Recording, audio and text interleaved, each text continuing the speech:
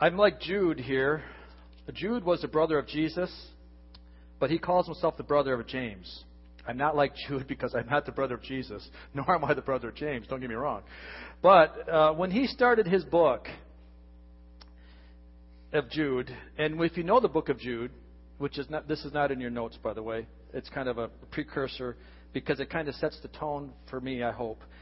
See, Jude was writing a book here to the believers there that he wanted to write a book different than what he wrote.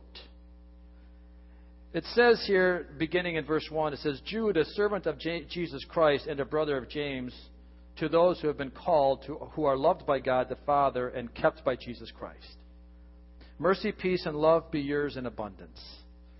He's trying to go down a path here where he just wants to speak a happy message.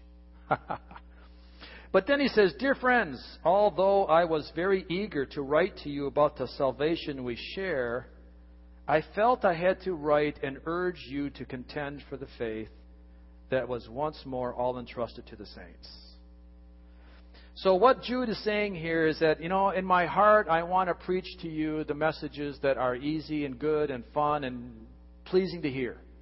But yet I have something more pressing in my spirit. And I have to be faithful to what the Lord is calling. And I felt that so many times in my heart and my life over the past few months in this church that I realized that some of the messages that we've preached and talked about here have not been the real fun ones to listen to. And I understand that. But, there's such an element of love in my heart for what needs to happen in this church and for this people that I'm willing to make the risk week after week if the Lord tells me to go a different direction, to go that direction. And so like for Jude says, I felt I had to write and urge you to contend for the faith that was once more all entrusted to the saints. And if you will read the book of Jude today, it's just one chapter, just go read it and see what he contended for.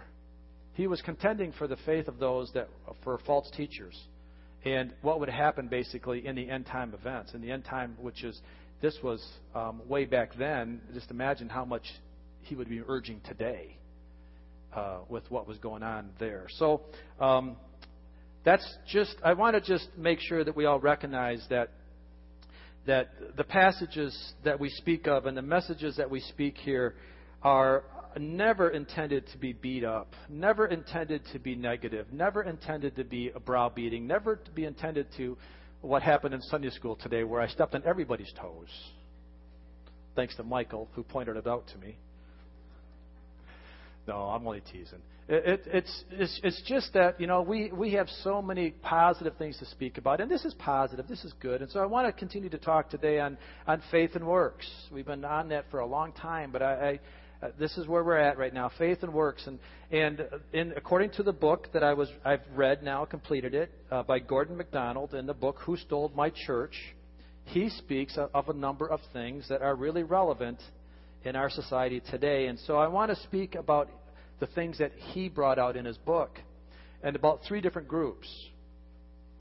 And it's important that we recognize that we need to allow agents of change to come into our heart and life. Newton wrote 3 laws. And one of his laws, his first law is the law of motion.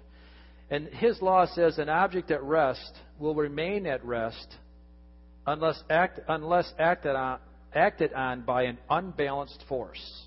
So an object at rest will remain at rest unless acted upon by an unbalanced force. An object in motion continues in motion with the same speed and in the same direction unless acted upon by an unbalanced force. What that means is that there is a natural tendency of objects to keep on doing what they're doing, and all objects resist changes in their state of motion. And in the absence of an unbalanced force, an object in motion will maintain a state of motion.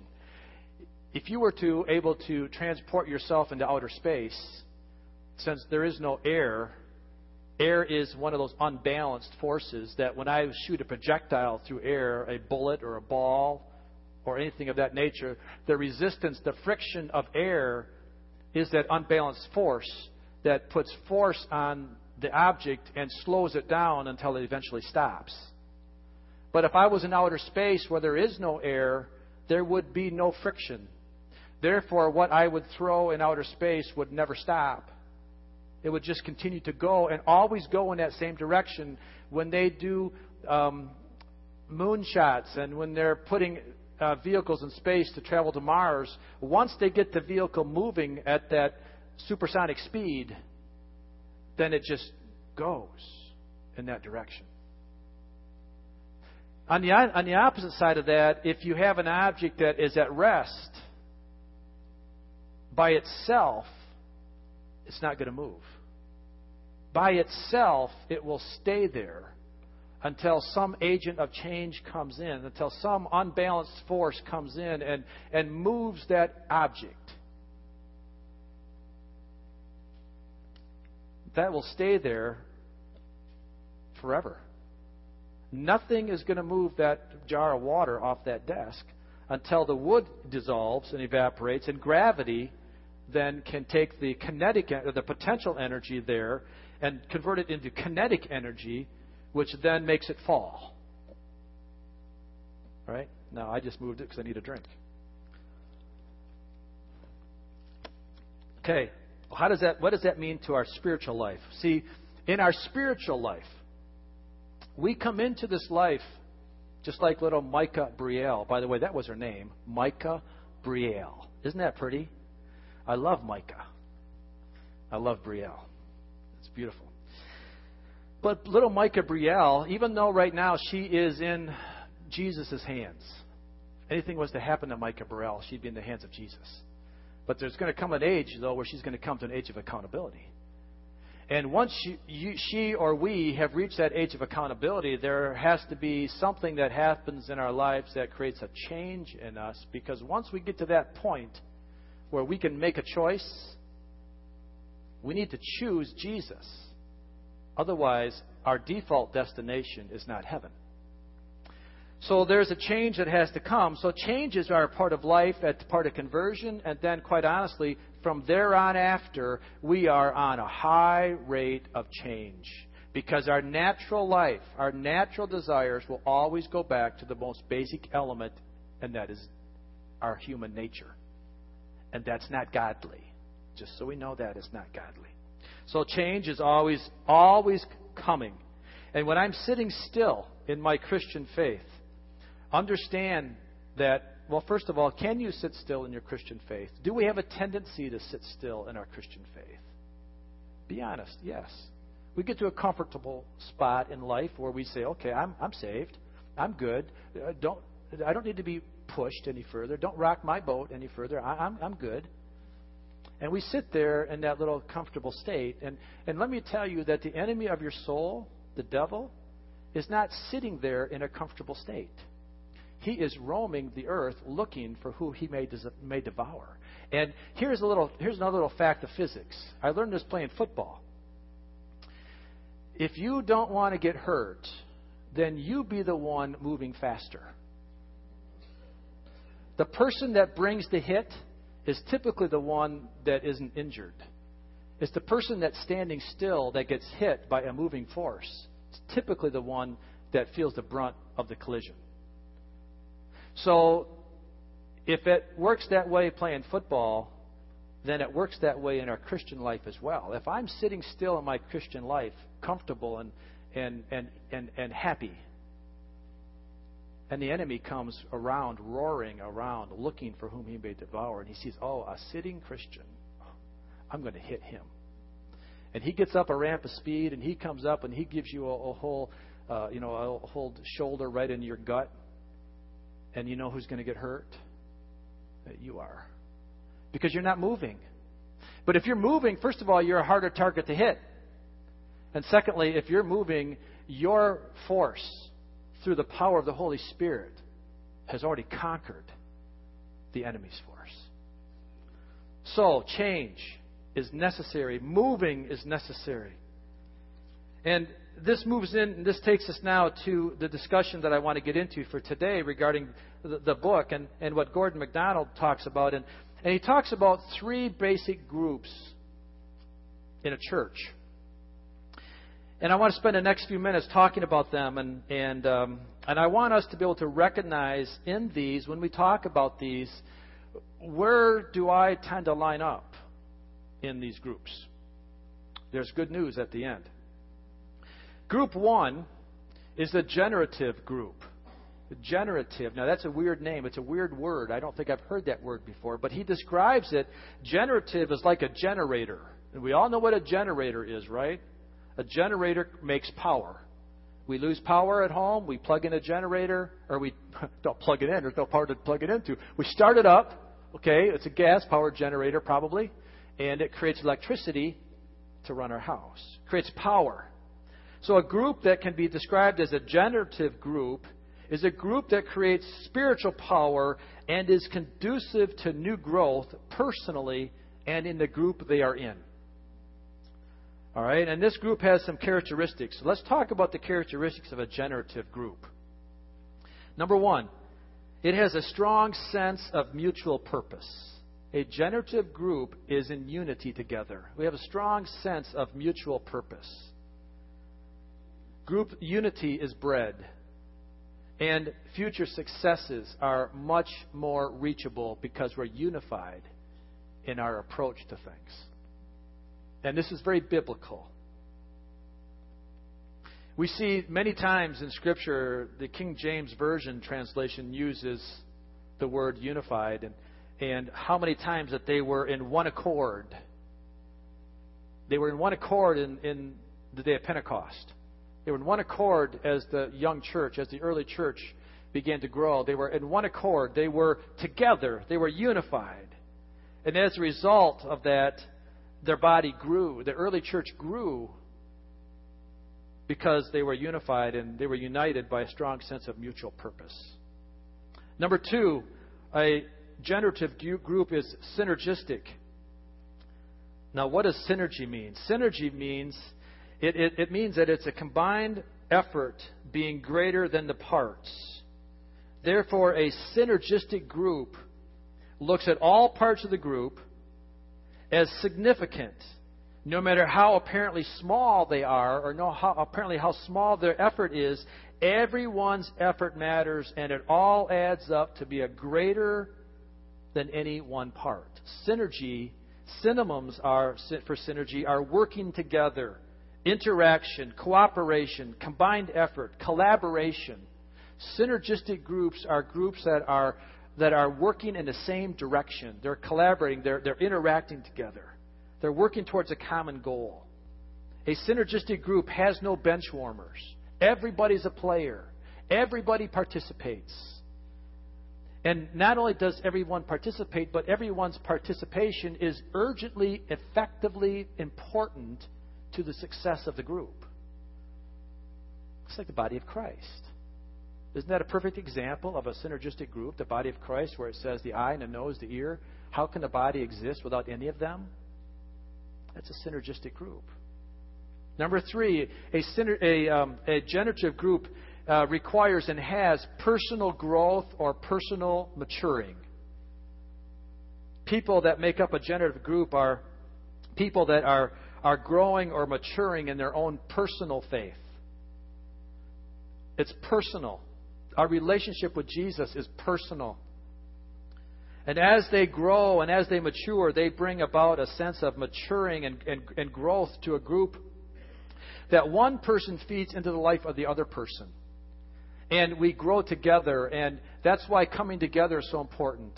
That's why having church unity, that's why coming to the body and having somebody sitting next to you in church is so important. Because you're feeding into their life, and they're feeding into your life. And as you grow,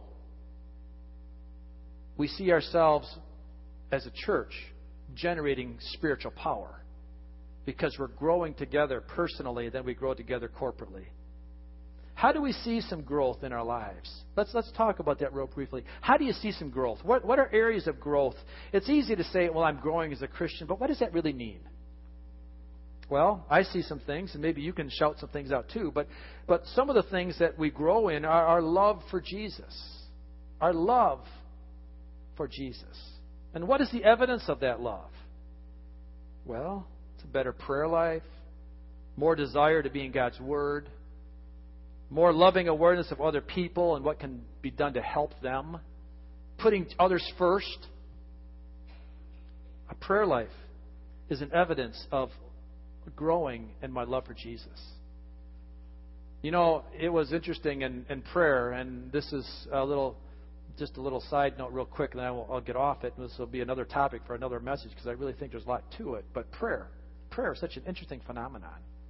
So absolutely phenomenal in that when we pray to God, we're not telling Him something He doesn't already know, nor are we telling Him how to answer, because He has more wisdom than us. So what's the purpose of prayer? Purpose of prayer is relationship building.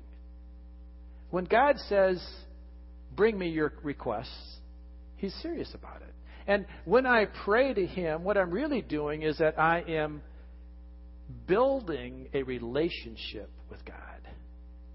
So when I was talking to Summer today, or last night, or whenever I was down there, I said, Summer, do you know how many people that you've asked them to talk to Jesus for you on? I mean, isn't that amazing? What we're doing is that she was a catalyst for many, many people to build their relationship with Jesus because they prayed. And that brings a whole new revelation to me about what prayer is about. And that gives me a whole new sense of love for Jesus, because now when I pray, I'm building a relationship. And I'm talking to my Father. And He's talking to me. All right. That's thrown in for free. List some other ways. Grow in understanding of God's purposes. How do we grow? We grow in God understanding the purposes of life. Better able to handle the difficult times in life. Knowing that God's plan is always better than mine. Always better. Always more comprehensive. Always bigger than mine. Whether I can understand it or not, God's plan is always bigger. So I'm growing in my ability to understand that. I'm growing in my ability to say, God, I love you not because you've made me comfortable, but I love you because who you are. And as I begin to grow as a Christian person, as I begin to mature in my faith, and I start to see that more important in my relationship, it allows me to handle the hard times in life when I don't understand why God hasn't answered the prayer that I wanted Him to. When I don't understand that, it's because I know my relationship is growing to the point that I say, I trust you, Jesus. I trust you, God. I know your plan is bigger than mine, and so I'm just going to walk in your plan. That's growing up. That's growing up. Knowing that God's longer-term perspective on my life is much more important than my temporary perspective. And then it helps us grow in the awareness of how God has gifted me and gifted you to work personally in the kingdom of God, to work personally in your garden. As you grow up, you start seeing that, hey, there are some things I can do. There are some responsibilities that I can take. So it helps you to grow up into those. So that's just some of the few of the ways that we can grow personally in our church. And as we do that in our personal lives, and as we do that, the church of God becomes stronger. All right, number 4. A generative group is never afraid of conflict. Never afraid of conflict. That doesn't mean they go out looking for it. It doesn't mean that they go out and say, all right, I'm bold, I'm strong, I'm powerful, now let's conflict. No. We're not looking for conflict, are we? But we know conflict is a natural part of life. We know it's coming. We know it's there. And it's not how one avoids the conflict. It's how one handles the conflict. You can't put your head in the sand and bury yourself and think conflict is going to bypass you, because when you pick your head up to take a breath, it's still going to be there, looking right at you. So rather than try to hide from it, recognize that it's coming. A generative group is never afraid of conflict. How we handle it is important. And why is it so important? See, conflict creates change. I didn't receive Jesus in my life until there was some conflict in my spirit. The Holy Spirit brings conflict. It brings a sense of of disaster. It brings a sense of crisis in my life where I have to make a decision, because if you've been saved, at that moment when you received Christ, right before that time, you had that bubbling in your soul. You had something that was calling you, something that was nagging you, something that was just not right and uncomfortable. And the only way you were going to resolve that is to make a decision. You were either going to bury that feeling and ignore it, and you were going to run out of the building before you felt so conflicted, or you were going to say yes to Jesus and come in and say, yes, I hear your call. See, it takes conflict. It takes crisis. And that's just the beginning of that. There's going to be crisis. There's going to be conflict in the church, and there's going to be conflict outside the church. Generative groups aren't afraid of it. They go to God's Word to deal with it, and they base their success on following through according to God's Word, not on our own ideas. Number 5, a generative group inspires other people who are looking on.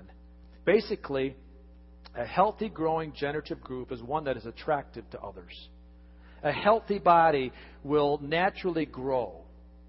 In my physical body, I will naturally keep growing as long as I put nutrients into it.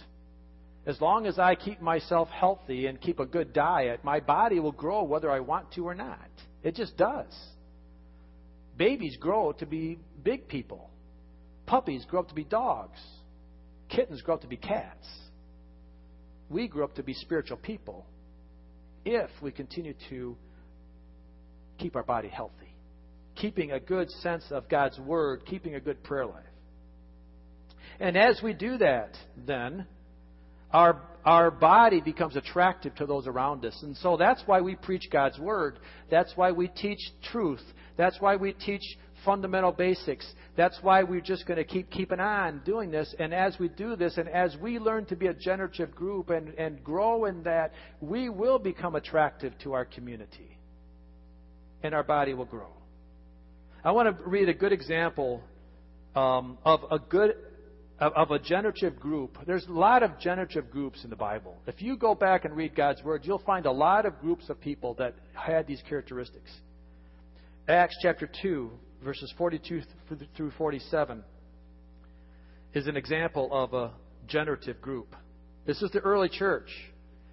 And it says this about them: they devoted themselves to the apostles' teaching and to fellowship, to the breaking of bread and to prayer. Everyone was filled with awe at the many wonders and signs performed by the apostles.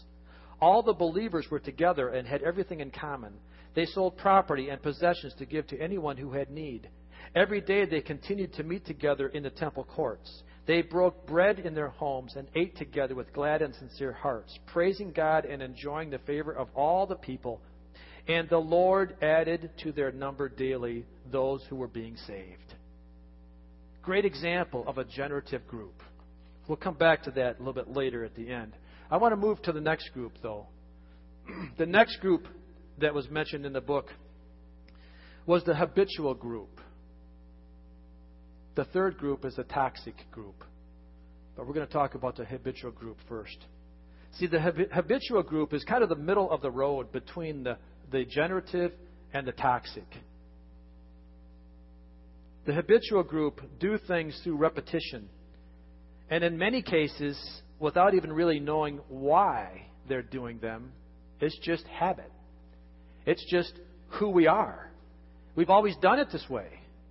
So therefore, why change? That's the habitual group, one of the characteristics.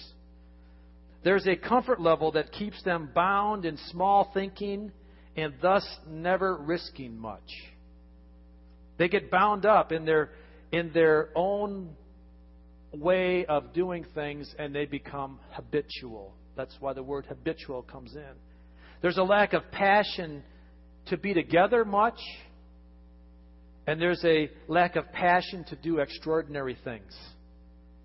So whatever they do is of little consequence, requiring little effort and little risk, because they're so comfortable in their habits. This is a small group thinking mentality. Little to no excitement in this habitual group. People aren't attracted to them. Unless, of course, you happen to be in the inner core of the habitual group. This group is characterized by cliques. That little groups come together in their own little likings and dislikes, and they become little habitual groups. But they're not really open to visitors. Habitual groups can be exhausting because all their energy is spent on themselves, and thus God is not able to re-energize them and to bring His supernatural passion and energy to them because they're so wrapped up in their own little cocoon of life. And they spend an awful lot of energy just keeping themselves comfortable. This is the thing that, point 4, that kind of bothered me because I'm in this age group. According to the author, he identified this habitual group to be mainly made up of those people in the 50 to 70-year-old range that have just about run themselves ragged in trying to do church, that have just spent their life doing church, and they're just tired of it. They're just burned out. They're exhausted. They spend all the time doing good, but maybe not with the passion of a generative group. Maybe not with the focus that the power of the Holy Spirit brings. Maybe in their own effort, their own work. And they've burned out. You know, the definition of burning out is doing something in your own effort, in your own power. I can get burned out really easy. Can you? Yeah. But when I find myself, when I'm doing things based upon my own ability, my own resources, I'm at risk of burning out. But when I work smarter and not hard, as my wife would tell me, that is good spiritual wisdom to work under the power of Jesus and the power of the Holy Spirit under what He's asking me to do. Doesn't mean I don't work hard, but I just work smart. Finally, this group tends to sweep their problems under the carpet, so to speak, and try to smooth over the conflicts without facing them and dealing with them so that they later on don't resurface later. It's so easy for us just to say, "Oh, I'm not going to deal with it. Let's just forget about it. Let's just lift up the old proverbial carpet and let's sweep it under the carpet, put the carpet back down and pretend it wasn't there. And then when we see that bump in the carpet later on, we'll just ignore it until somebody moves the carpet. And all of a sudden that bump's exposed. And you know what happens? It grew. I don't know how it does, but the problems under carpets grow. And they fester. And maybe because the Bible talks about the root of bitterness. You know, bitterness comes through undealt with conflict. And when it's a root, it's interesting how he called it the root of bitterness and not a element of bitterness. Why? Roots grow. Roots they go deep. They move. They bring sustenance to something. And you don't want sustenance given to bitterness. Because once it's bitter, how do you ever sweeten it? So these groups tend to sweep their problems under the carpet. And they become a self-fulfilling prophecy. And they become empty and short-lived. And the effort to maintain it is overwhelmingly exhaustive. And people just say, I'm tired of it. And they walk away. People in habitual group tend to walk away from church. People in habitual group will either walk away or they'll find another church that they can start over again. Church hoppers are people that are typically habitual people. Therefore, we need to work to move out of that. Because if you don't, remember, we talked at the beginning that we are an agent of change. We're always in a state of change. And Newton's law is changing. Something's always changing. So here's the case. If you're in a habitual group, your progress is downward. And before long, you're going to turn into the toxic group, which is the worst. So let's talk about that for a minute. Why is it called toxic? See, toxic means death, or at least impending death. Something that is toxic is poisonous. You can have toxic chemicals. You can have toxic air. You can have toxic soil. Basically, something that causes or results in death. Toxicity is not a good thing because it causes problems. A toxic group is filled with people that have a number of elements as well. Let's talk about some of those. People that are toxic or toxic groups are made up from people that don't know how to bend to others in the group. They are a me-first mentality that puts my needs first over the concerns of the well-being of the bigger group around them. They're self-centered. They're me-focused. They measure everything they do by what's in it for me mentality. And if it's not obvious that I'm going to benefit directly from this activity, I'm not going to do it. I'm not going to invest in something that doesn't benefit me first. It's one of the characteristics of a toxic group. This group is marked with low morale. There's almost no forward thinking or positive input. Thus, this group is marked with a sense of hopelessness and impending death and impending doom. There is no positive direction. There's no positive movement. They become very territorial and hold on to information and power. Power is information, and information is power. And they hold that to themselves for their own personal gain. Because if I know something you don't, then I have power over you. And they hold on to things from the past and hold on to grudges. Remember the root of bitterness? Well, this is growing in. This is what it comes out of it. You become toxic in your bitterness. They are, number 3, blamers of others for the problems that they are facing. They blame others. They come and almost all their energy goes into conversations with people of who's at fault, whose problem, who caused the problem, rather than facing up to their own faults and their own failures. They become more a part of the problem than part of the solution. And it's easier to blame others rather than digging deep into one's own heart to see what the real root of the problem is. They tend, number 4, to drag down the larger part of the group. Lots of energy is spent trying to resolve problems on the surface without really dealing with the root of the issue. Therefore, they create a lot of hoopla, a lot of drama in the problems, and that requires a lot of damage control later on, because the church sees it. Other people in the church see it, and the community sees it outside, and all of a sudden it's like, what's going on up there? Why can't people get along? Because we are a toxic group of people. It's a me-first mentality. It's what's in it for me. It's not how can I serve you, brother and sister in Christ. It's how you're going to serve me. And if I don't get my way, I'm taking my ball and going home. We all know that, don't we? We've all been there. There tends to be a lot of narcissism in this group. Narcissism is defined as self-admiration, self-adoration, self-absorption. Basically, a narcissistic person is one that places himself above the rules and basic conduct of others. They will hold others to the rule, but not themselves. Can I be honest with you? I've been that. I've been a little narcissistic in my life. Speed limit's for somebody else. Isn't that right, Jason? We've been down that discussion, haven't we? I mean, how simple can it be, but yet how growing up damaging can it be? Because when I place myself above the rules, wow, what am I doing? I am setting myself up for disaster.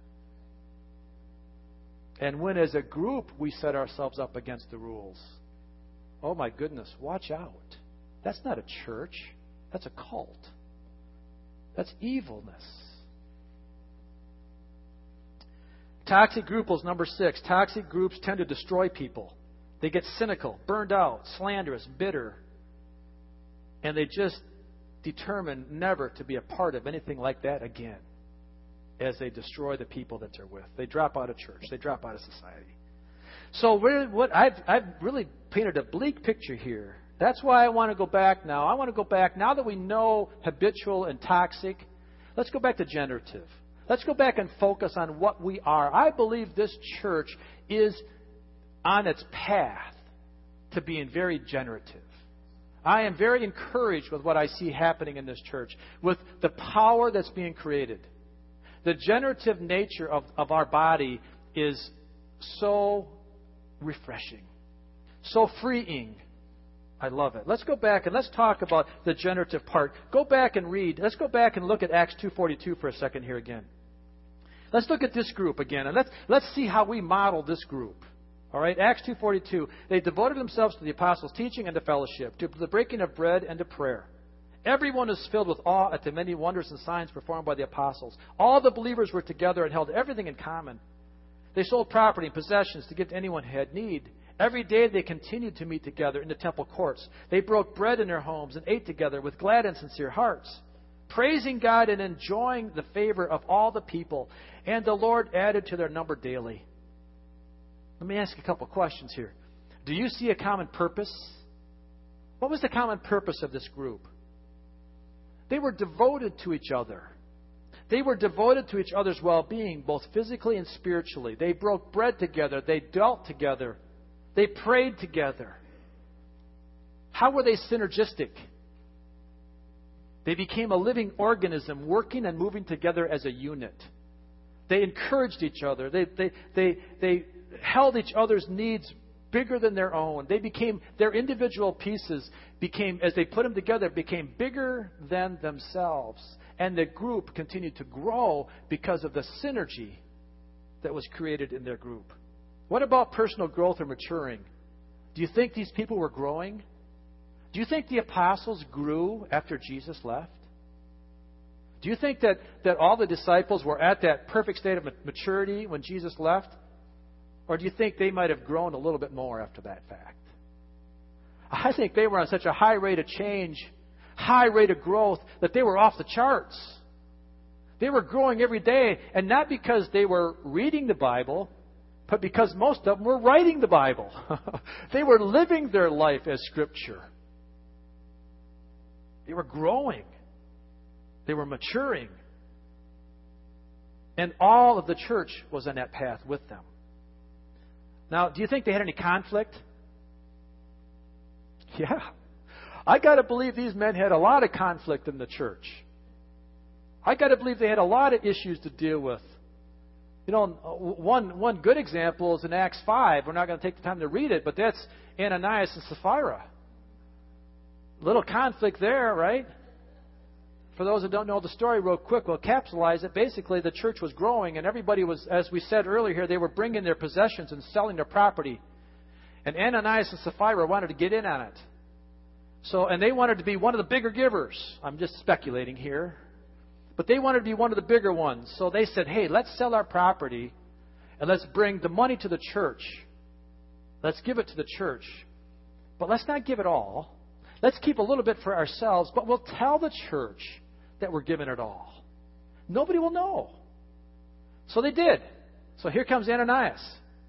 Comes in, brings his church, brings his offering to Peter. And, Peter takes the offering and says, hey, thanks. But something happened in Peter's soul. The Holy Spirit was a finder-outer. He was a truth teller here. And Peter said, I don't know exactly how he said it to him, but basically the truth came out to say, Ananias, was this all the money you sold the property for? And Ananias must have said yes. He lied. Conflict. He was struck dead at the moment. And even as they were taking out his body, here comes Sapphira, his wife. Same thing happened. She lied. She was struck dead. Conflict. Wow. Pretty serious stuff. What do you think it would happen if, at our moment of disobedience today, that people died at the altar? Whoa. Wake up. Attention getter. Maybe church would be a little more serious. The problem here becomes, though, is that because we get away with it a little bit, see, the consequences may not be as immediate, but understand they're as severe. The consequence may not come today because I might get away with it today. But understand the consequences are just as severe come Judgment Day. And that means eternal punishment that lasts forever. So conflict arose. It wasn't that they avoided it, it's how they dealt with it. How many want to go back to those days? How many want to go back to Ananias and Sapphira days? 'Cause, you know, one good example is in Acts 5. We're not going to take the time to read it, but that's Ananias and Sapphira. Little conflict there, right? Thank the Lord we don't have to, but I'm telling you, I think in many ways to our American society today, that's a problem. It's a problem because we think we're getting away with something. Just like that little video that Riley showed. It was awesome, Riley. The little video of that man eating his pie before God. You know, he didn't even offer to share it. What did he do? He covered up his eyes so he couldn't see God. If I can't see God, God can't see me. That reminds me of like a little kid, coming into a bathroom. Close your eyes, I'm coming in. But he's taking a bath. Like by him closing his eyes, you won't see his nakedness. That's silly. But that's the way we treat with God, isn't it? As long as I can't see God, He can't see me. Wow, dangerous, dangerous, dangerous. That sounds like the robot on Lost in Space. Danger, danger, danger. As we conclude today, I want to challenge us. What are we today? What kind of group do we want to be? I don't want to be habitual. I don't want to be toxic. I want to be generative. And we are moving in that direction. And I want to say thank you for that. The way things are just naturally starting to grow, all the different things that are happening in our body, it's so refreshing. And in a couple of weeks, we're going to have a business meeting. And in that business meeting, we want to use this as an opportunity for look to the future. I have on the foyer, on the table in the foyer, I put a sheet out there. And for lack of better names, I called it life groups. Okay? Life groups at Center Point Assembly. And so this is what I'd like to do, if you're willing, is write your idea or purpose of what you'd like to do as your own ministry group setting. What is the idea? What's the purpose? You can put a biblical reference there if you have one, or if it's just fellowship, just fellowship. What's the meeting time or times that you would propose to do this? And what's the age group and what's the gender? Is this a men's group? Is it a ladies group? Is it a kids group? Is it a young adults? Is it both? Whatever.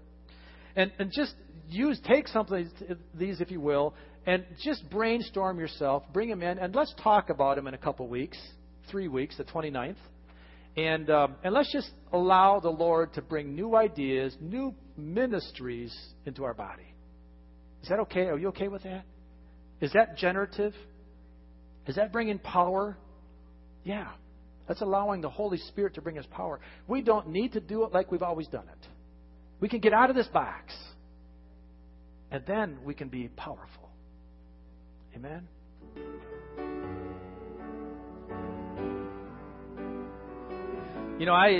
I just love to think about future stuff. And I love to think about what it's going to be like after the millennium. And the process of going through all of that is going to be awesome. The rapture, Jesus coming back and winning the final victory, living 1,000 years on life, here on earth, and just being a part of that group of people that are totally free. I mean, totally free from a problem. Can you imagine that? Can you even begin to fathom that? What it's going to be like to be able to look outside and to see the sun and see the atmosphere around you, listen to the birds, and not have a care in the world other than to worship Jesus. Wow. What a generative group that's going to be. What a powerful group that's going to be. And we today have the opportunity to begin to be a part of that. We begin to practice that today in our church by what we're doing right now. We're beginning to experience just a little bit of that. Amen. What a blessing. Amen. Thank you, Jesus. Thank you, Father. Amen. Let's just sing the song that Jackie's playing and just celebrate for a minute here before we go home, and let's just worship the Lord in our offering to Him in Jesus' name.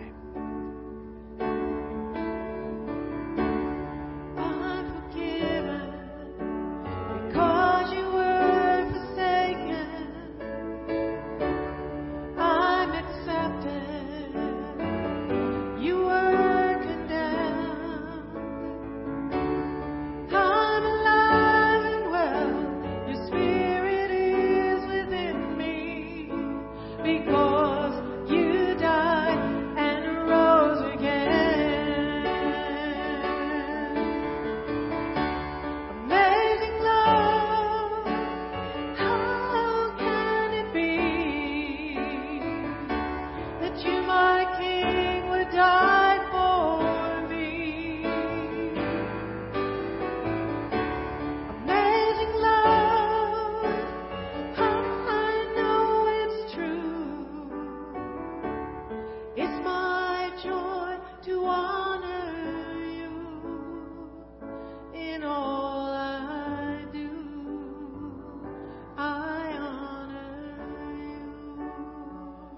Father, just go with us today as we go to our homes.